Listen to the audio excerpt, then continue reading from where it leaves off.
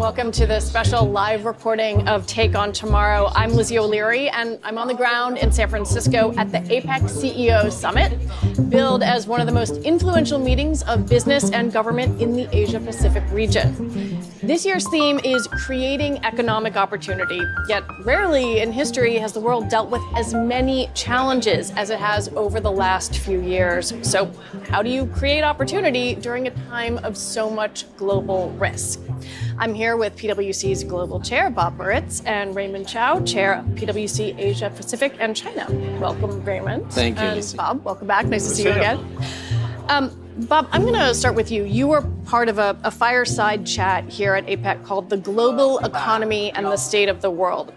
Coming away from that conversation, how do you see the role of the Asia-Pacific region in the global economy over the coming years? Look, the role of this particular region and the countries that are part of APEC is really impactful today, as well as over the next few decades. The reality is you see the local economies continuing to grow. There's lots of opportunities for that GDP growth. Why is that? Because the trends are moving in that direction. When you look at the size of the populations, when you look at the need for infrastructure, when you look at the consumption of goods and services. So there's going to be a tremendous economic uptick as you look at some of these countries. Second, these countries are supplying a significant amount of the supply chain to the world. And as a result, the world's going to be seeing them as very important as well, both in terms of the services and goods that they provide to those countries, but equally as important in manufacturing of goods and services that they actually will take and export elsewhere. So this region, I think, is going to have a coming out, so to speak, over the next decade that's going to be really important that CEOs, politicians, and others look to from an economics perspective. But just pivot one more point, Lizzie, here, which is the role that this world plays in terms of setting the standards, the norms, the policies around things like AI and what good supply chain looks like or what green looks like, that's going to be influential as well. Whereas the historical West perspective will be as important as it was before, but you're going to have another point of view coming to the table. And that's why this region is so important for people to understand today, as well as understand what it's going to mean for tomorrow. Raymund, on this podcast, we focus a lot on the ways business can help solve society's biggest challenges. And as chair of PwC Asia Pacific, what's first on your list of issues that business needs to tackle? There's so many issues, Lindsay.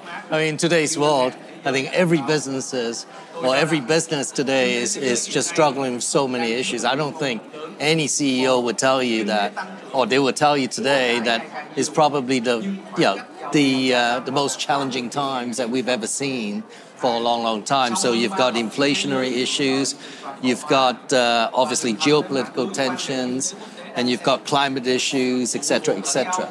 So all of these coming, into play at the same time. So it is a very challenging job for any CEOs, not just Asia-Pac CEOs. And for the Asia-Pac community, obviously, and Bob just referred to the fact that this is a very important region going forward and for the next decade and more. And because Asia-Pac is predicted to be providing a significant portion of the GDP growth for the world going forward. Now, that's a very important role. And part of what Asia-Pac is going through is transitioning into this, looking at the supply chain model going forward. And for the past 3 years, because of COVID, people were looking at more short-term. It's just looking at just agility and resilience. And given the importance of China, obviously, there's China for China, there's China plus one, there's China plus today. And if you look at some of the economies in Asia-Pac, specifically Vietnam, has done very well over the last little while as part of that China plus one or plus model. But if you look at the supply chain today, what we need to understand is you got to build a supply chain model that is going to drive sustainable growth going forward. One of the biggest issues facing the world is obviously climate change. That has come up here among, global leaders, but I'm also curious about what you've heard about how business and government together sort of can work to manage the climate threat. Well, let's put the facts on the table. You're not making the progress at a corporate level or at a country level to meet the minimum standards that were put out by the Paris Accords. And the reality is you've got to decarbonize by 11 times faster than we ever have before. So that's a huge feat to be achieved. That feels scary. It's scary, but also full of opportunities. If you think through what Raymund talked about in terms of redesigning supply chains, redesigning business models, et cetera. So to your question, what's got to happen first is business has to control its own destiny in terms of what it needs to do. It needs to then secondarily talk about how can it influence its supply chain and its consumers and its ecosystem. And there's two pieces to that. One's on the demand side, meaning their supply chains, their scope 3 emissions, et cetera. The other is, what are they doing to educate their consumers? So they actually change their behavior of what they buy, how they use it, and their own personal carbon footprint, for lack of a better word, because this is a chicken and egg issue in terms of corporates versus their consumers.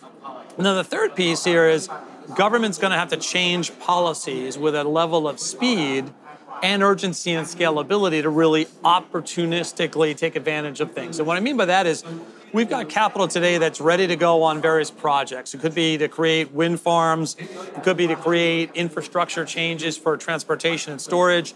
The problem is some governments have rules and regulations in place that it takes decades to get the approvals. So the analogy I would make, Lizzie, is to COVID. We actually redesigned regulatory approval processes for vaccines to get in record pace the scalability of a vaccine for the world, or multiple options for the world. But we're not doing that with climate. So we've actually got to come together and have it a public-private partnership with government and business to really drive things forward in scale and urgency that's necessary to achieve the objectives I talked about. When you shift, Raymund, from the public conversations, on the stage of a conference like this one, into a boardroom, what are the private conversations about climate like? Is it high on the agenda? It is certainly getting very high on the agenda, which is a very positive phenomena at this point. If I compare it to a couple of years ago, it certainly has risen on the board agenda, no doubt. Corporates needs to do their part. And I think there are standards coming out, and whenever you measure something, hopefully something gets done. And then what's important too is the policymakers need to have policies that would incentivize or help corporates to take the right actions together in order to advance the agenda. So what I don't want to see is every year we come to this conference and talk about this is a critical juncture for us to deal with the issue. Let's come and talk about here's what we've accomplished and how we are achieving our goals, rather than saying, well, we haven't really achieved our goals. We missed 11 out of the 14 goals that we've set. That's not what we want. We want to hear, you've got 3 more done, and here's what we need to do going forward together. I think it's easy to say it's higher on the agenda, and it is. But there's a nuance to the discussions that are happening. If I'm sitting in China today, China actually has put forth a very aggressive agenda in terms of climate change, and everybody's into now, how do I act to achieve the goal?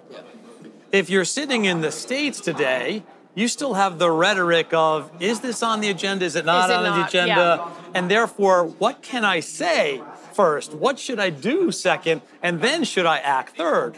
So it's a different dialogue, but climate as a result, definitely on the agenda, but it's a different nuance. And if you're sitting in Europe right now, some of the rules and regulations that have come in place, there's a back-end reporting requirement that's going to be requiring organizations to report a lot for accountability in the next 2 years. And they have to demonstrate not only how to report to be more trusted, but also the progress made during that time. So it's a totally different sense of urgency now that's at that level. So the qualification is, I would say, Raymond's absolutely right, top of the agenda, and it is there. But what's being discussed about it in the boardroom is slightly different depending on where you are in the world. For a long time, over the last few years, many of the boards will look at it as a compliance exercise. It's a cost to business.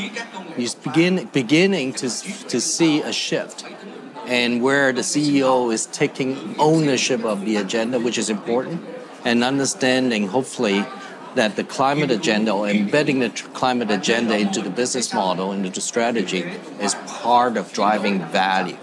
It's not just a cost exercise or compliance exercise. And that's very important. That's a big shift. Well, that leads me to supply chains. You both mentioned supply chain because that is one of the places where there's a potential for a big impact from climate disruption.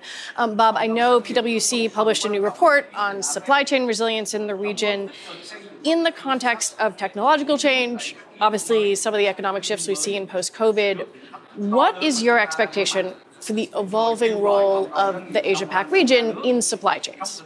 So first, the Asia-Pac region continues to be a huge source of supply chain for the benefits of the rest of the world. That's going to continue when you look at the cost of delivery, the skilled work set, the resiliency that is existing in various countries. So that dependency is going to remain for a long, long period of time.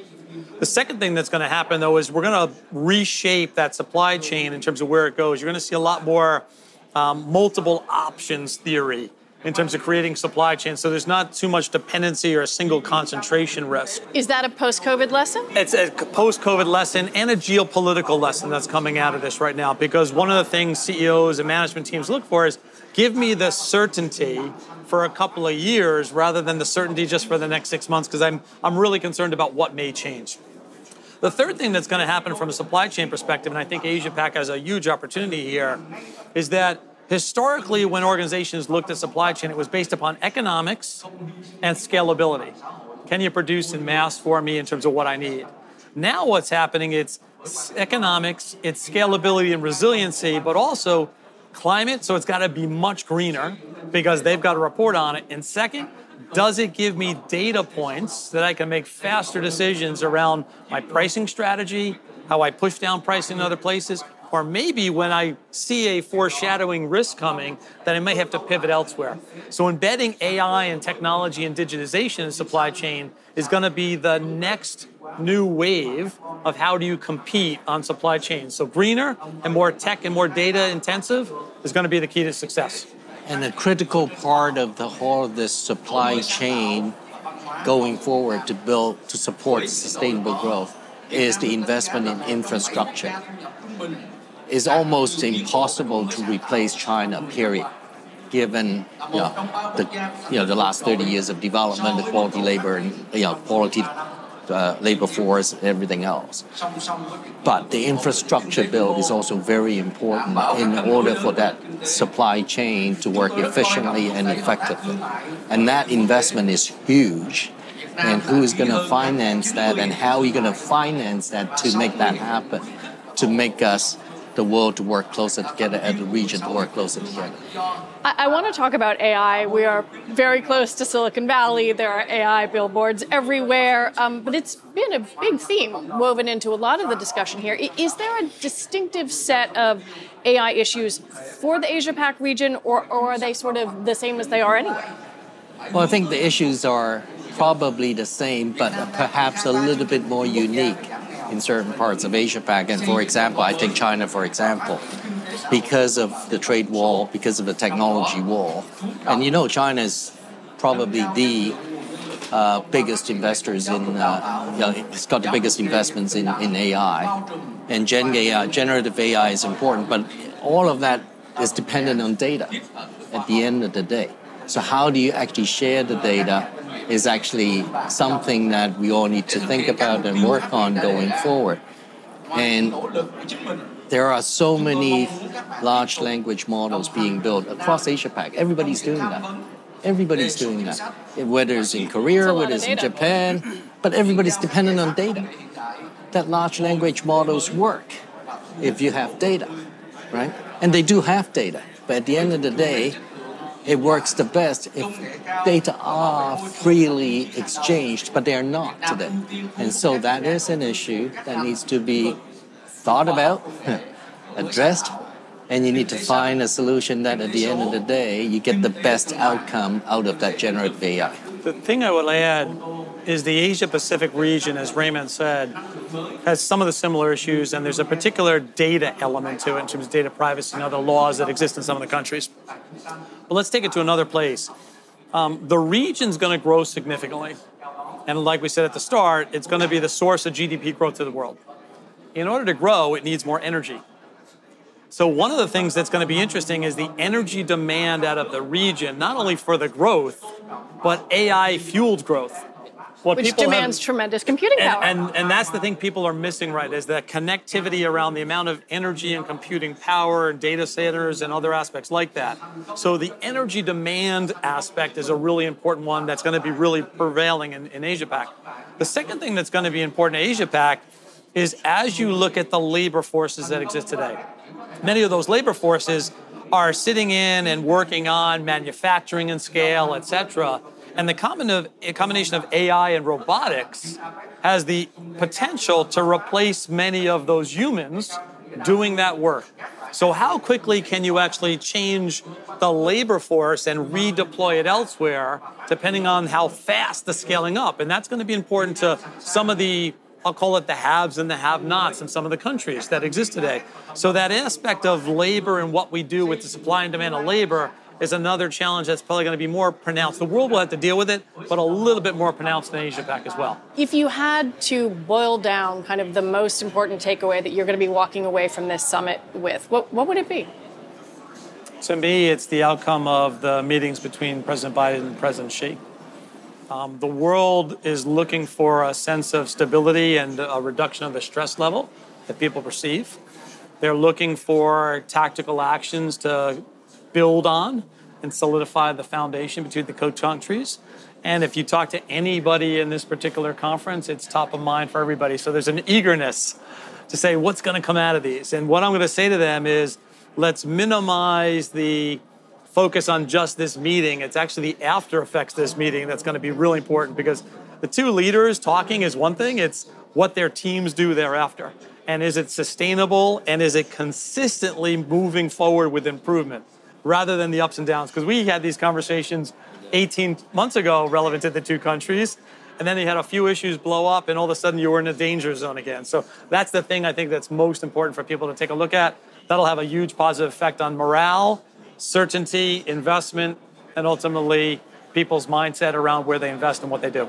Everyone is really looking for, hopefully, the two largest economies getting a little closer together and working together. That's got to be a better off for everybody, because all of the uncertainties around the last little while has been, if the two largest economies are not working together, how can anybody be better off? So I'm certainly looking forward to some good news, hopefully some positive news. And the fact that they're talking together is already a step forward, and hopefully some positive news around collaboration, working together. And that's got to be a positive for everybody around the world. And then secondly, I think the topic around sustainability, that's such a big topic for everybody. And that's a world issue. And it needs everybody to work together to address this, this big issue that we're facing, the climate issue. So it requires governments to work together. It requires corporates to work together. It requires individuals to embed, to work together and to address the issues. Raymund Chao, Bob Moritz, thank you so much for joining us on this live episode of Take on Tomorrow. Thank you. That's it for this special episode of Take on Tomorrow, recorded live at the APEC CEO Summit. Join us next time when we'll be looking at prospects for progressive action on climate change and how business can help accelerate the pace. We'll be talking to Christiana Figueres, an internationally recognized global advocate for climate change action who played a pivotal role in negotiating the 2015 Paris Agreement. We're about 20 or 30 years too late with mitigation, so we already have the adaptation problems now from the delay of 20 or 30 years ago. And that's why we have to deal with both of them at the same time. But we have to scale up and speed up mitigation.